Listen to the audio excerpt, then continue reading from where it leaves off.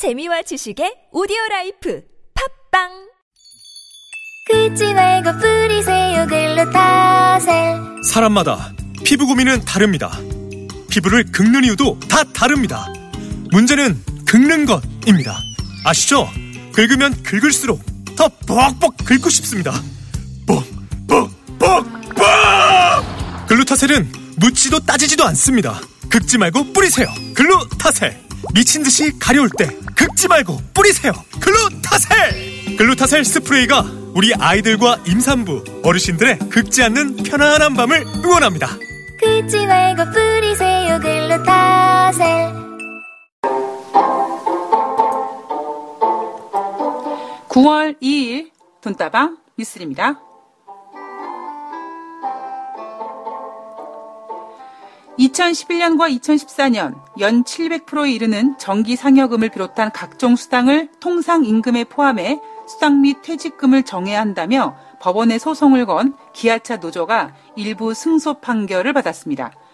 서울중앙지법 민사합의 41부 권혁중 부장판사는 기아자동차 근로자들에게 지급된 정기 상여금과 중식비를 통상임금으로 인정해야 한다는 판결을 내렸는데요.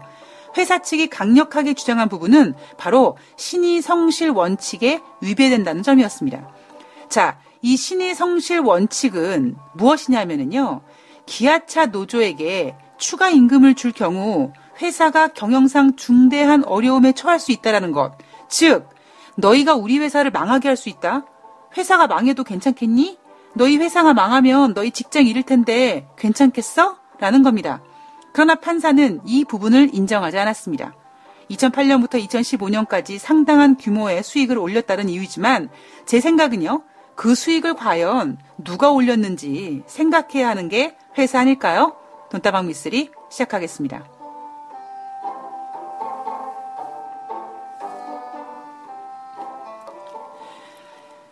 네, 9월 2일 토요일 돈다방 미쓰리 시작하겠습니다. 인간관계에서 남녀 사이에서든 친구 사이에서든 선후배 사이에서든 형제 사이에서도 인간이 생각할 수 있는 힘을 가지고 있는 인간에게 신의와 신의를 지켜야 된다. 신의 성실을 지켜야 된다. 이런 원칙이 법의 판결에 굉장히 중요한 부분을 차지하죠. 예, 저도 의도치 않게 어찌어찌 하다가 이제 이 법률과 관련된 일들을 좀 몇 개 하다 보니까 생전 듣도 보도 못한 어떠한 법에 대한 규정이라든가 법률 용어라든가 어떠한 그 케이스들을 좀 알게 됐는데요. 그 노사 관계에서 신의 성실의 원칙, 회사는 직장 그 직원들에게 일한 만큼 최선을 이렇게 다해서 보답해 줘야 되고, 회사는 직원들을 보호해 줘야 되고, 그리고 직원들은 회사의 어떤 발전과 어떤 그런 업무 임무에 최선을 다해서 회사 발전에 기인해야 된다. 이게 서로 어떤 노사 간에 암묵적이든 암묵적이지 않던 어떠한 정말 이런 서로의 신의를 지켜주자. 그 중에 이런 것도 있죠. 여러분들 그 고용계약서 같은 것도 쓰실 때 보면은요. 회사의 기밀을 밖에 나가서 누출시키지 않는다. 이런 것도 아마 신의성실의 원칙에 포함되는 게 아닌가 싶습니다. 이번 그 기아차 노조의 일부 승소 판결을 보면서 저는 어떤 생각을 했냐면, 야, 진짜 우리나라가 아직은 멀었지만, 아직 갈 길이 한참 멀었지만, 그래도 뭔가 진짜 근로자들이, 당당하게 자기 억울한 점을 표출할 수 있고 그 부분이 인정받을 수 있다라는 그 어떤 첫 스타트를 만든 게 아닌가. 물론 여러 소송들, 이 사업장과 근로자들의 어떤 그 소송이 굉장히 다양하게 많은 케이스가 있다고 생각합니다. 그런데 사실 예전 같았으면은 글쎄요.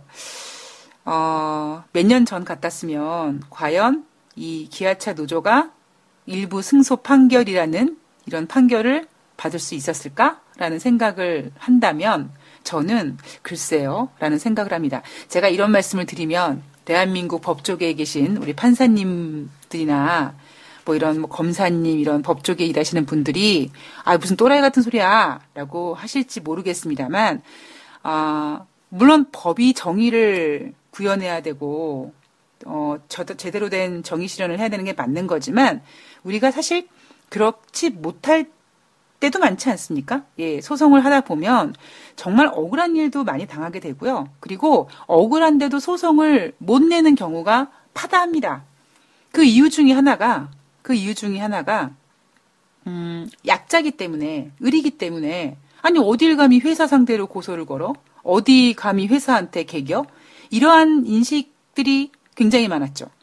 제가 얼마 전에 방송에서, 제가, 옛날에 다니던 증권사의 지점장이 뭐 성추행부터 시작해서 뭐 진짜 온갖 만행을 다 저지르고 하다못해 저한테 투서를 썼다라는 오해를, 그러니까 누명을 씌워서 저를 쫓아내지 못해서 아주 안달이 났었거든요.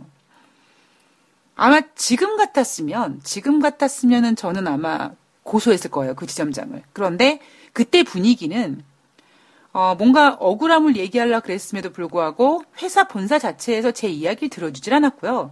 회사 자체 내에서도 저를 의심했고, 그다음에 저한테뿐만 아니라 다른 직원들한테까지 만행을 부렸음에도 불구하고 그 피해를 입은 다른 약한 여자 직원들이 내가 좀 언니 좀 도와줘. 나 억울한데 우리 억울하지 않아? 우리 좀 힘을 합치자라고 했을 때 아니야. 나 그냥 조용히 살래. 그러고 싶지 않아.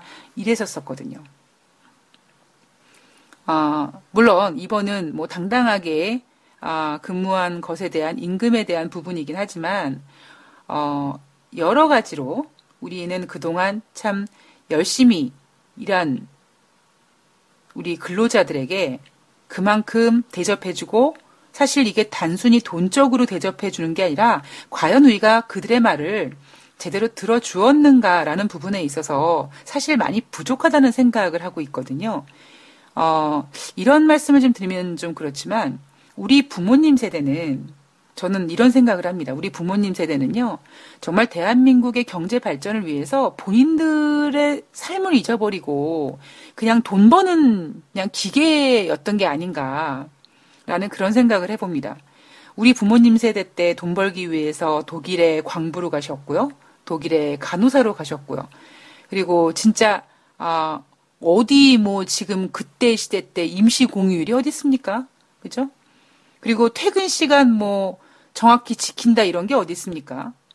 대부분 정말 별 보고 출근하시고 별 보고 퇴근하시고 흔히 우리가 표현하는 몸이 부서져라 일하는 그렇게 일을 하시면서 본인들의 삶을 잃어버리고 오직 뭐 그게 작게 생각하는 거는 가족의 행복을 위해서 아니면 본인이 입에 풀칠하기 위해서일 수도 있지만 그 힘들이 모아서 어쨌든 대한민국의 경제 발전을 만들어 놨습니다. 근데 그래서 보면 우리 부모님 세대를 보면은요, 자녀를 제대로 사랑할 줄 아는 방법을 모르시는 거예요. 그러니까 마음은 굴뚝 같죠. 얼마나 예쁘겠습니까? 근데 어떻게 사랑해야 될지, 어떻게 예뻐해 줘야 될지, 어떻게 자식과 감정 표현을 해야 될지 모르고 오직 돈을 벌기 위해서 내 자식들, 나부터 시작해서 내 와이프, 우리 아이들 배 골치 않게 하기 위해서 거기에만 집중하다 보니까 자녀들과의 커뮤니케이션도 많이 부족하고요. 그러니까 저는 이제 원래 아빠가 안 계시는데요. 제 주변에 보면 아빠와 자식이 사이가 그렇게 좋은 케이스가 전 거의 못 봤어요. 제 또래 때, 제 친구들 비롯해서 뭐 제 주변을 보면 아빠와의 관계가 결코 좋지 않습니다. 근데 그래서 나중에 이제 나이 들어서 아니 왜 이렇게 뭐 아빠에 대한 이야기를 좀 나누게 되면 물론 아버지가 나 싫어하지 않는 거 알지. 야, 자식 싫어하는 부모가 어딨냐. 그런데 그냥 안 맞는 거야, 나랑 안 맞는 거야. 우리 아빠랑 나랑 안 맞는 거야. 이렇게 뭔가 이해를 하려고 한 살, 두 살 먹으면서 이해를 하려고는 하지만 저는 그래서 우리 아버님 세대를 보면 그렇게 마음이 좀 찡해요.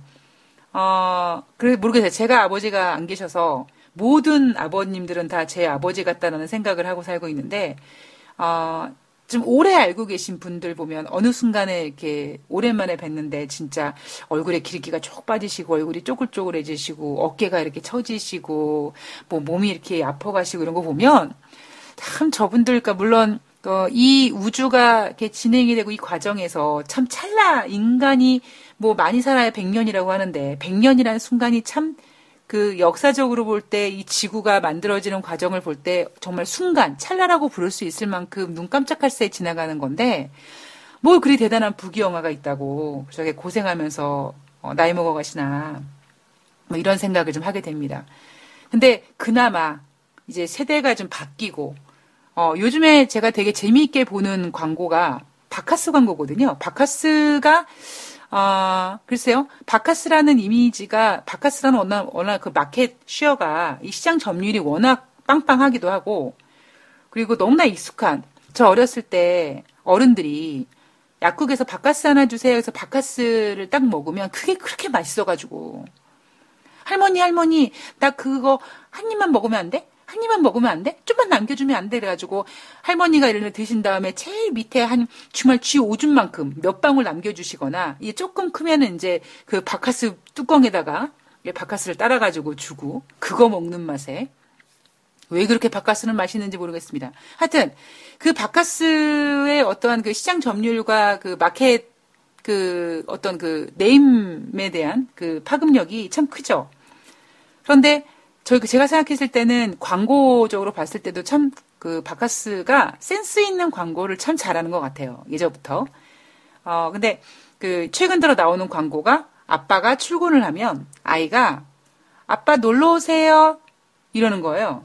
그러니까 이 아버지가 맨날 야근을 하다 보니까 꼬맹이랑 자기 딸내미랑 놀아주고 자기 딸이 아빠를 자주 보질 못하니까 저 아빠는 우리 집에서 사는 사람이 아니라 가끔씩 놀러 오는 사람이라는 인식이 됐다는 거죠. 그러니까 아버지가 출근해가지고 안 되겠다. 내가 이렇게 살아서 무엇하리 해서 빨리 퇴근을 합니다. 그래서 아이랑 막 재밌게 놀아줘요. 그래서 아빠는 뿌듯합니다. 근데 딸이 마지막에 한마디 하죠. 또 놀러 오세요 라고 합니다. 그래서 제가 그 바카스 광고를 보면서 예전과는 정말 많이 바뀐 그런 것도 좀 느껴졌고요. 근데 정말 시대가 좀 많이 바뀌다 보니까 우리가 당당한 기아차 노조가 이렇게 승소를 하면서 저는 뭐,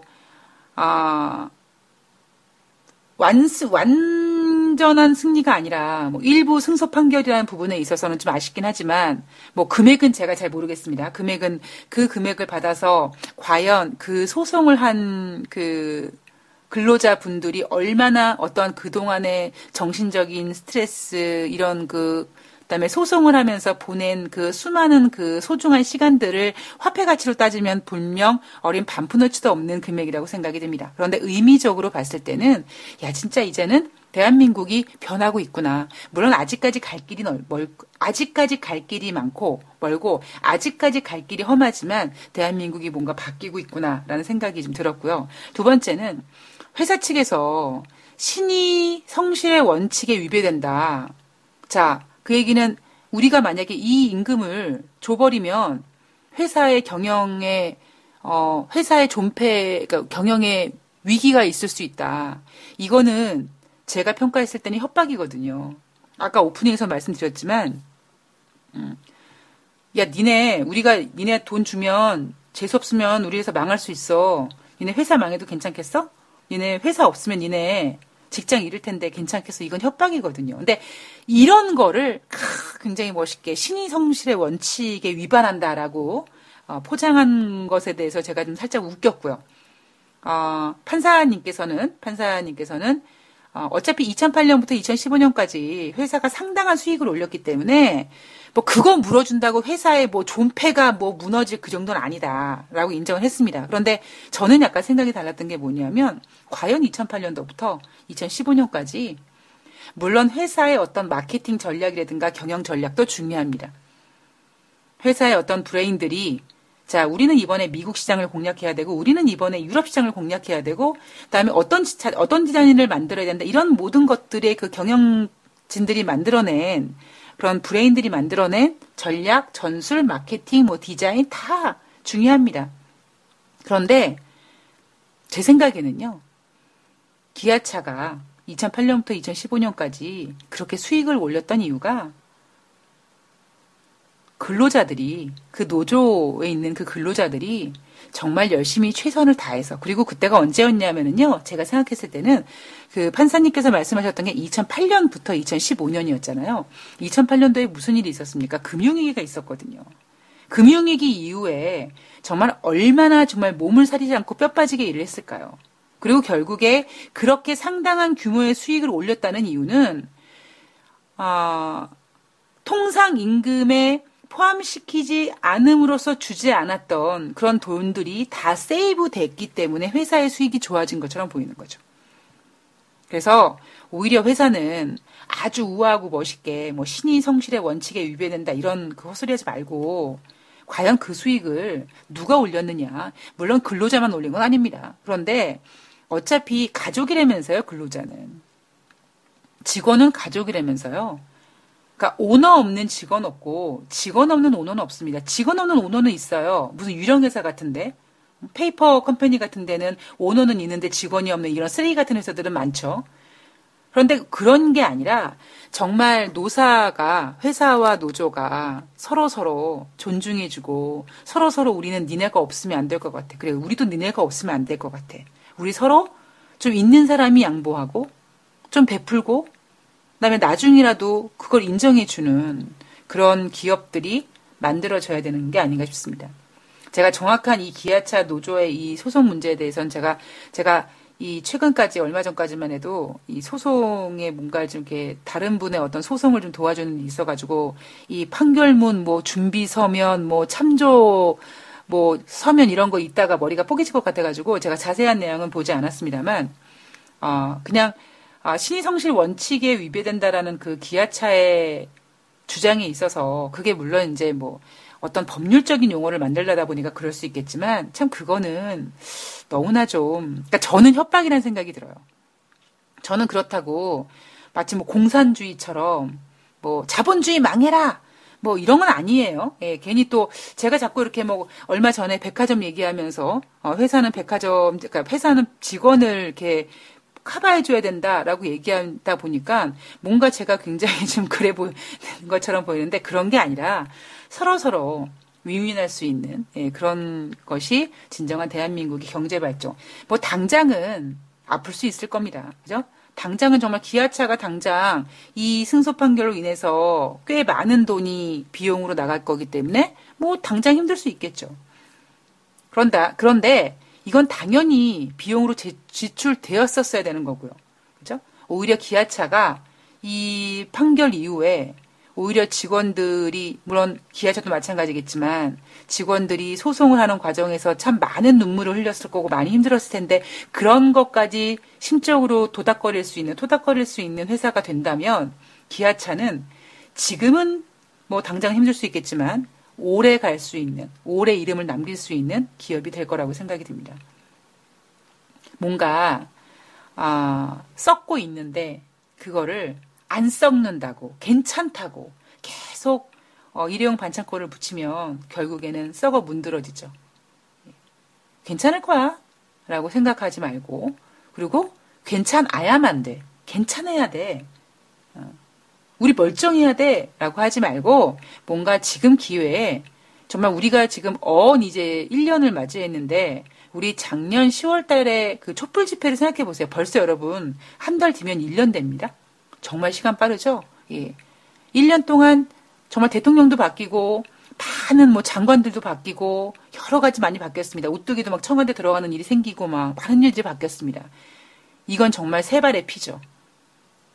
우리 부모님 세대가 일밖에 모르셨다면, 본인들의 인생을 생각하지 않으셨다면, 그리고 우리 세대가 그 과도기, 우리 자녀들한테 조금 더 좋은 사회를 만들어주기 위해서 이렇게 피 터지게 싸우고 있다면, 싸워서 어느 정도 시간이 지나서 자리를 잡으면, 나중에 우리 자녀들이 다니는 기업든 회사는 정말 살기 좋은, 정말 아유, 야, 내가 왜 회사에 있냐? 나 왜 집에 있냐? 회사 가서 일하고 싶어. 어떻게 하면 이번에 우리 회사를 위해서 일을 더 열심히 할까? 라는 그런 스스로의 생각을 할 수 있는 그런 기업이, 그런 사회가 만들어지지 않을까 생각이 듭니다. 뭐, 여하튼, 쥐뿔도 모르지만, 이번에 소송을 진행하면서 정말 오랜 기간 이 소송 한 번 하면 질리잖아요. 아주 뽕을 뽑잖아요. 소송을 하는 과정에서 뭐 회사 측이나 노조 측이나 정말 소송하시느라고 애를 많이 쓰신 것 같은데, 뭐 나머지도 잘 해결되기를 바라는 마음으로 뭐 오프닝 얘기를 좀 맞춰볼까 합니다. 자, 돈다방 미스리 게시판에 보잉보님께서 제가 며칠 전에 그 매수 청구에 대해서 설명을 해드렸더니 공개 매수에 대해서 좀 알려달라라고 말씀을 하셨습니다. 이분께서 가지고 있는 주식이 공개 매수를 당한다라는 말씀을 하셨어요. 아무래도 제 생각에는 뭔가 적대적인 M&A에 피해를 받고 있는 기업이 아닌가라는 생각이 드는데 구체적으로 기업을 공개를 해주시지는 않으셨고, 제가 뭐 그렇게 후벼 파가지고 제가 알아내려고 하는 생각은 아니었고요. 예. 공개 매수와 주식 매수 청구는 얼뜻 보면 비슷해 보입니다. 예.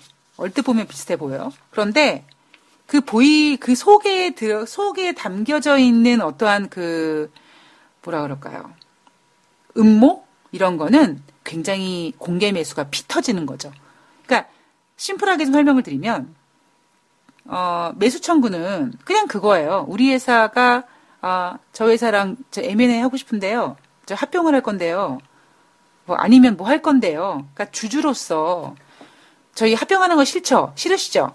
저희 뭐 이렇게 하는 거 싫죠? 근데 이게 저희가 모든 주주, 정말 단 한 주를 가지고 있는 주주들한테까지 찾아가가지고 이걸 설득시킬 수는 없지 않습니까? 그렇죠? 그러니까 저희가 이렇게 결정을 했습니다. 괜찮으시면 저희와 함께 가시고요. 저희가 괜찮지 않으시면 나 이 합병 반댈세, 나 이거 반댈세라고 결론 내리시면 저희가 죄송한 마음을 담아서 지금 현재 주가보다 조금 높은 가격에 우리 주주님의 소중한 주식을 저희가 사드리겠습니다. 죄송합니다. 라는 마음이 담겨져 있는 게 공개 매수입니다. 죄송합니다. 매수 청구입니다. 그러니까 매수 청구는 글쎄요, 표현을 하자면 굉장히 좀 매너 있는, 뭐 주식시장에서 매너 있는 게 뭔지 모르겠습니다만 좀 비유를 하자면 굉장히 좀 우아한 액션 중에 하나가 공개 매수라는 생각이 들거든요. 그러니까 왜 제가 우아하다는 표현을 쓰냐면 뭐 조만간이 될지 뭐 좀 시간이 걸릴지 모르겠습니다만 뭐 배당에 관련돼서 아니 유상증자에 관련돼서 무상증자 뭐 이런 것들에 대해서 우리가 과연히 알고 있는 유상증자가 뭐야? 회사의 자본을 늘리는 거야. 이게 단순히 이게 아니라 그 뒤에 숨겨져 있는 주식시장의 약간 좀 그러니까 이런 기업상의 자본을 늘리기 위해서 증자를 한다라는 그 뒤에 숨겨져 있는 주식을 가지고 장난치는, 좀 약간 좀 그런 게 있습니다. 근데 그런 거에 비해서 매수 청구는 좀 덜 하거든요. 제 경험으로 봤을 때는 좀 매너 있어 보여요, 매수 청구는. 그런데 매수 청구와 유상증자, 뭐 배당, 무상증자 이거랑 비교하는 게 아니라 같은 어떤 업무에 약간 비슷한 사이즈를 가지고 있는 공개 매수와 매수 청구를 비교했을 때 정말 매수 청구는 너무나 우아한 거고요. 그래서 제가 아까 표현했을 때 우리 회사에서 고객님께 일일이 이렇게 설명해드리지 못하고 일일이 얘기드리지 못하는데 우리가 이렇게 결론 났습니다. 근데 뭐 원하시면 괜찮으시면 저희랑 함께 가시고요. 함께 가실 때 주식 수가 변경될 수 있고 회사 이름이 바뀔 수 있습니다. 그것까지 괜찮으시다면 나는 그 회사 이름이 좋아서 샀는데 이름이 바뀌어? 싫어. 이렇게 될 수도 있잖아요. 그죠? 그렇기 때문에 원하시면 저희가 결정한 부분에 있어서 괜찮으시면 같이 가시는 거고요. 만약에 원하지 않으시면 저희가 좀 죄송한 마음을 고개를 숙여서 주식을 사드리겠습니다. 라는 것이, 그러니까 제가 고개를 숙인다, 뭐 죄송한 마음을 갖는다라고 표현한 게 뭐 그렇게 죄송한 마음을 갖겠습니까? 그죠? 그러니까 약간 이걸 좀 비유를 하고 뭔가 차이점을 두기 위해서 매수 청구는 약간 그렇다라고 본다면 이 공개 매수는요, 이렇게 잔인한 게 있을 수 있나? 그러니까 어떤 면이 잔인하냐면 처절해요. 그러니까 저는 공개 매수를 머릿속에 떠오르면 약간 처절해요. 왜냐하면 공개 매수를 하는 이유가 이거잖아요. 그냥 장내에서 주식을 사는 게 아니라 장내에서 주식을 막 사는 게 아니라 공개적으로 자, 나 주식 살 거예요. 나 그 주식 살 거예요라고 대놓고 지르는 거거든요. 왜 과연 그냥 주식시장 9시부터 3시 반까지 주식시장이 열리는 시간에 내가 그냥 원하는 가격에 뭐 오늘 못 사면 내일 사면 되고 내가 좀 더 원하는 가격에 사면 되고 이렇게 꾸준히 사면 될 거를 왜 굳이 대놓고 나 저 회사의 주식을 살 거예요라고 그 얘기하는 그 심정이요. 굉장히 처절하기 때문입니다. 그 처절하다고 표현하는 이유가 바로 공개 매수하는 이유가 M&A를 하기 위해서 내가 저 회사를 먹기 위해서 아니면 어떤 회사가 우리 회사를 먹을 것 같아. 나 그걸 방어하기 위해서 아니면 뭐 상장 폐지를 하기 전에도 회사에서 주식을 공개 매수. 자, 우리 회사 상장 폐지할 거예요. 자, 여러분들 우리 회사 상장 폐지 될 건데 상장 폐지가 된다고 회사가 망하는 게 아닙니다. 여러분들께서 상장 폐지와 부도와 뭔가 차이를 두시는 것 같은데 상장 폐지와 부도는 회사가 망하는 거는 다른 겁니다. 근데 우리 회사가 이런 상장을 했는데요. 상장하다 보니까 이게 별로 그런 것 같아요. 그냥 너무 그 뭐라 그럴까 노지 없는 사공이 많아서 좀 안 될 것 같아요. 그래서 그냥 상장 폐지 해버릴게요. 상장 폐지하게 되는데 저희 상장 폐지할 거니까 자 갖고 있는 주식 휴지되니까 저희한테 주세요. 저희가 사드릴게요. 라고 하는 이유도 있고요. 그다음에 뭐 지주사가 되기 위해서 뭔가 이렇게 좀 이렇게 끈끈하게 이렇게 막 하기 위해서 상장 폐지, 그러니까 공개 매수를 하는 경우도 있습니다. 근데 뭐 상장 폐지나 지주회사나 뭐 그냥 그렇게 처절하진 않죠. 상장 폐지는 슬픈가요? 슬플 수도 있겠다. 그런데 제가 오늘 드리고 싶은 공개 매수의 어떤 그 근본적인 좀 그 공개 매수에 대한 소개는 좀 처절합니다. 왜? 예를 들면 제가 키우는 강아지 이름이 이제 행운인데 행운이라는 회사가 있다고 칩시다. 내가 행운이라는 회사의 주인이 되고 싶어요. 근데 최대 주주가 자기 주식을 내놓을 생각이 없어요. 그랬을 때 공개적으로 공격을 하는 거예요. 자, 나 행운이라는 회사 주식 사겠습니다. 저한테 주식을 파십시오. 라고 해서 공개적으로 주식을 나 사겠습니다라고 선전포고를 하고 가격을 제시합니다. 가격을 대부분 어떻게 제시하냐면 현재 거보다 높게 제시하죠.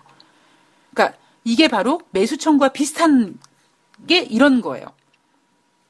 그런데 또 매수 청구의 차이점이 뭐냐면 뭐 공개 매수는 장내 거래, 그러니까 공개 매수는 뭐 매수 청구 같은 경우에는 물론 이제 업무 창구 통해서 일해야 되는 게 있지만 그냥 장내 거래에서는 그냥 이렇게 내가 샀다 팔았다 할 수 있는 건데 공개 매수는 일단은 만약에 내가 행운이라는 주식을 9시부터 3시 반까지 장이 열리는 시간에 샀다 팔았다 하면 해서 수익을 벌었어요.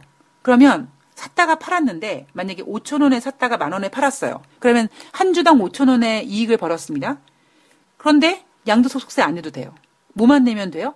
증권사 수수료와 요즘에 뭐 수수료 공짜도 있다는데 수수료와 그다음에 거래세만 내면 돼요. 그죠? 그리고 매매 방법이 내가 거래하는 증권사 직원한테 전화 걸어서 창구 주문을 내도 되고 HTS 프로그램으로 내도 되고 요즘에 뭐 휴대폰으로 모바일로 내도 됩니다. 그런데 이 공개 매수라는 녀석은요. 일단 양도소득세가 있어요. 그리고 세금도 거래하면서 증권 거래세도 장내에서 매매하는 것보다는 비쌉니다. 그리고 매매하는 방법도 아까 이렇게 매수 청구처럼 이렇게 그 공개 매수를 대행해주는 증권사에 가서 내가 계좌가 없으면 일부러 계좌까지 만들고 청약서를 작성하고 오케이 동의를 하고 뭐 사인을 하고 신분증을 카피하고 이런 업무 절차가 필요합니다. 물론 매수 청구도 요즘에는 유선으로 가능하니까 뭐 아마 제 생각에는 모바일로도 가능하지 않을까 싶어요. 제가 근무했을 때만 해도 꼭 처음에는 꼭 지점에 나와서 이렇게 사인을 했었어야 되거든요. 저 이 회사와 이 회사에 합병하는 거 찬성합니다. 그러면 찬성합니다의 그 서류에 사인을 해야 됩니다. 그리고 반대합니다. 그럼 반대합니다. 그러면 그 반대합니다에 따라서 나중에 또 이제 또 업무가 또 나뉘어지게 되는 거죠. 그게 매수 청구인데 요즘 뭐 그게 이제 유선으로 녹음이 되니까 되는 건데 공개 매수 같은 경우에는 증권거래소도 비싸고 그다음에 그 내가 거래하는 증권사에서 그냥 그 종목을 막 샀다 파는 게 아니라 그 기업의 공개 매수를 대행해주는 증권사와 새로운 계약을 맺어야 되는 거거든요. 자, 그런데 제가 매수 청구는 좀 점잖다면 공개 매수는 좀 처절하다, 슬프다. 내가 행운이라는 회사의 주인이 되고 싶은데 최대 주주가 팔 생각이 없어요. 난 근데 저 행운이라는 주식을 꼭 가져야겠어요. 대놓고 공개하는 거죠. 자, 행운 주식 제가 살 테니까 파십시오. 그러면 어떤 효과가 일어나면 장중에 9시부터 3시 사이에 매매를 하면은요. 너무 매집하기가 쉽지가 않고요. 그다음에 시간이 오래 걸릴 수 있습니다. 만약에 최대 주주가 지분을 뭐 40% 이상 갖는다면 그거 언제 매집할 거예요? 그리고 또 하나 문제. 그렇게 매집하는 과정에서 내가 최대 주주의 내가 최대 주주가 되기 위해까지 그걸 그러니까 계속 매집한다면 어떤 일이 벌어지냐면 주가가 올라가거든요. 주가가 올라가기 때문에 나는 그 회사의 주인이 되고 싶은데 장내에서 매매를 하면 내가 계속 누가 사니까 주식은 왜 올라간다고요? 사니까 올라간다고요. 사는 사람이 많아지니까. 그러니까 사는 사람이 많아지는 게 아니라 내가 많이 살 거기 때문에 당연히 주식은 올라갈 수밖에 없거든요. 그러니까 그런 걸 피하기 위해서 공개적으로 나 행운이라는 주식을 사겠습니다. 라고 하게 되면 많은 소액 투자자들이 지금 현재가보다 높게 제시한 가격을 보고 나 좀 주식 팔아야지. 그리고 이제 그 사람한테 주식을 넘기는 거죠. 그리고 또 상대적으로 봤을 때 또 만약에 그 행운이라는 회사에 지금 최대 주주가 봤을 때 아니 딱 보아하니까 자꾸 어떤 녀석이 어떤 가시나가 우리 회사를 먹으려고 막 주식 지분을 막 늘리네. 조금만 지나가면은 우리 이 최대 지분이 바뀌어서 주인이 바뀔 것 같아. 마음이 조급합니다. 그랬을 때 이 오너들이 이 최대 주주가 공개적으로 공개 매수를 하는 거죠. 이런 걸 우리는 뭐라면 경영권을 방어하기 위해서 공개 매수를 한다라고 얘기를 합니다. 따라서 매수 청구와 공개 매수는 뭔가 회사 측에서 뭐 회사 측이든 그러니까 그 매수 청구는 회사에서 사주는 거지만 이 공개 매수는 회사일 수도 있고 또 내가 행운이라는 주식을 먹기 위한 어떤 슈퍼 개미인 개인 투자일 수도 있습니다. 그런데 공통점은 뭐냐면 일단은 그 주식을 사주고 그 주식을 사주는 가격이 대부분 좀 현재가보다 높다더라. 그런데 차이점이 있다면 매수 청구는 아예 죄송합니다. 저희가 이런 결정 냈으니까 좀 뭐 마음에 안 드시니까 저희가 사드리겠습니다. 이런 매너가 있다면 공개 매수는 처절한 거죠. 왜? 경영권 방어라는 게 들어가 있거든요. 이렇게 처절하니까 웬만하면 장내에서 매매를 해도 되는 걸 갖다가 비싼 증권거래소를 내면서까지 공개 매수를 할 수밖에 없는 만큼 시간도 타이트해야 되고 가격도 중요한 겁니다. 그래서 아까 그 게시판에 올려주신 이 분께서 가지고 있는 주식이 공개 매수를 당한다라고 그래서 제가 당한다라는 표시를 쓰여서 혹시 누가 M&A를 위해서 좀 어떤 적대적 M&A 같은 거를 좀 위해서 그런 일이 벌어지는 게 아닌가, M&A에 관련된 게 아닌가 싶은 생각이 들어서 제가 공개 매수에 대해서 M&A 경영권 방어 뭐 이런 것들 좀 부분으로 그러니까 이 부분 좀 집중해서 설명해 드렸습니다.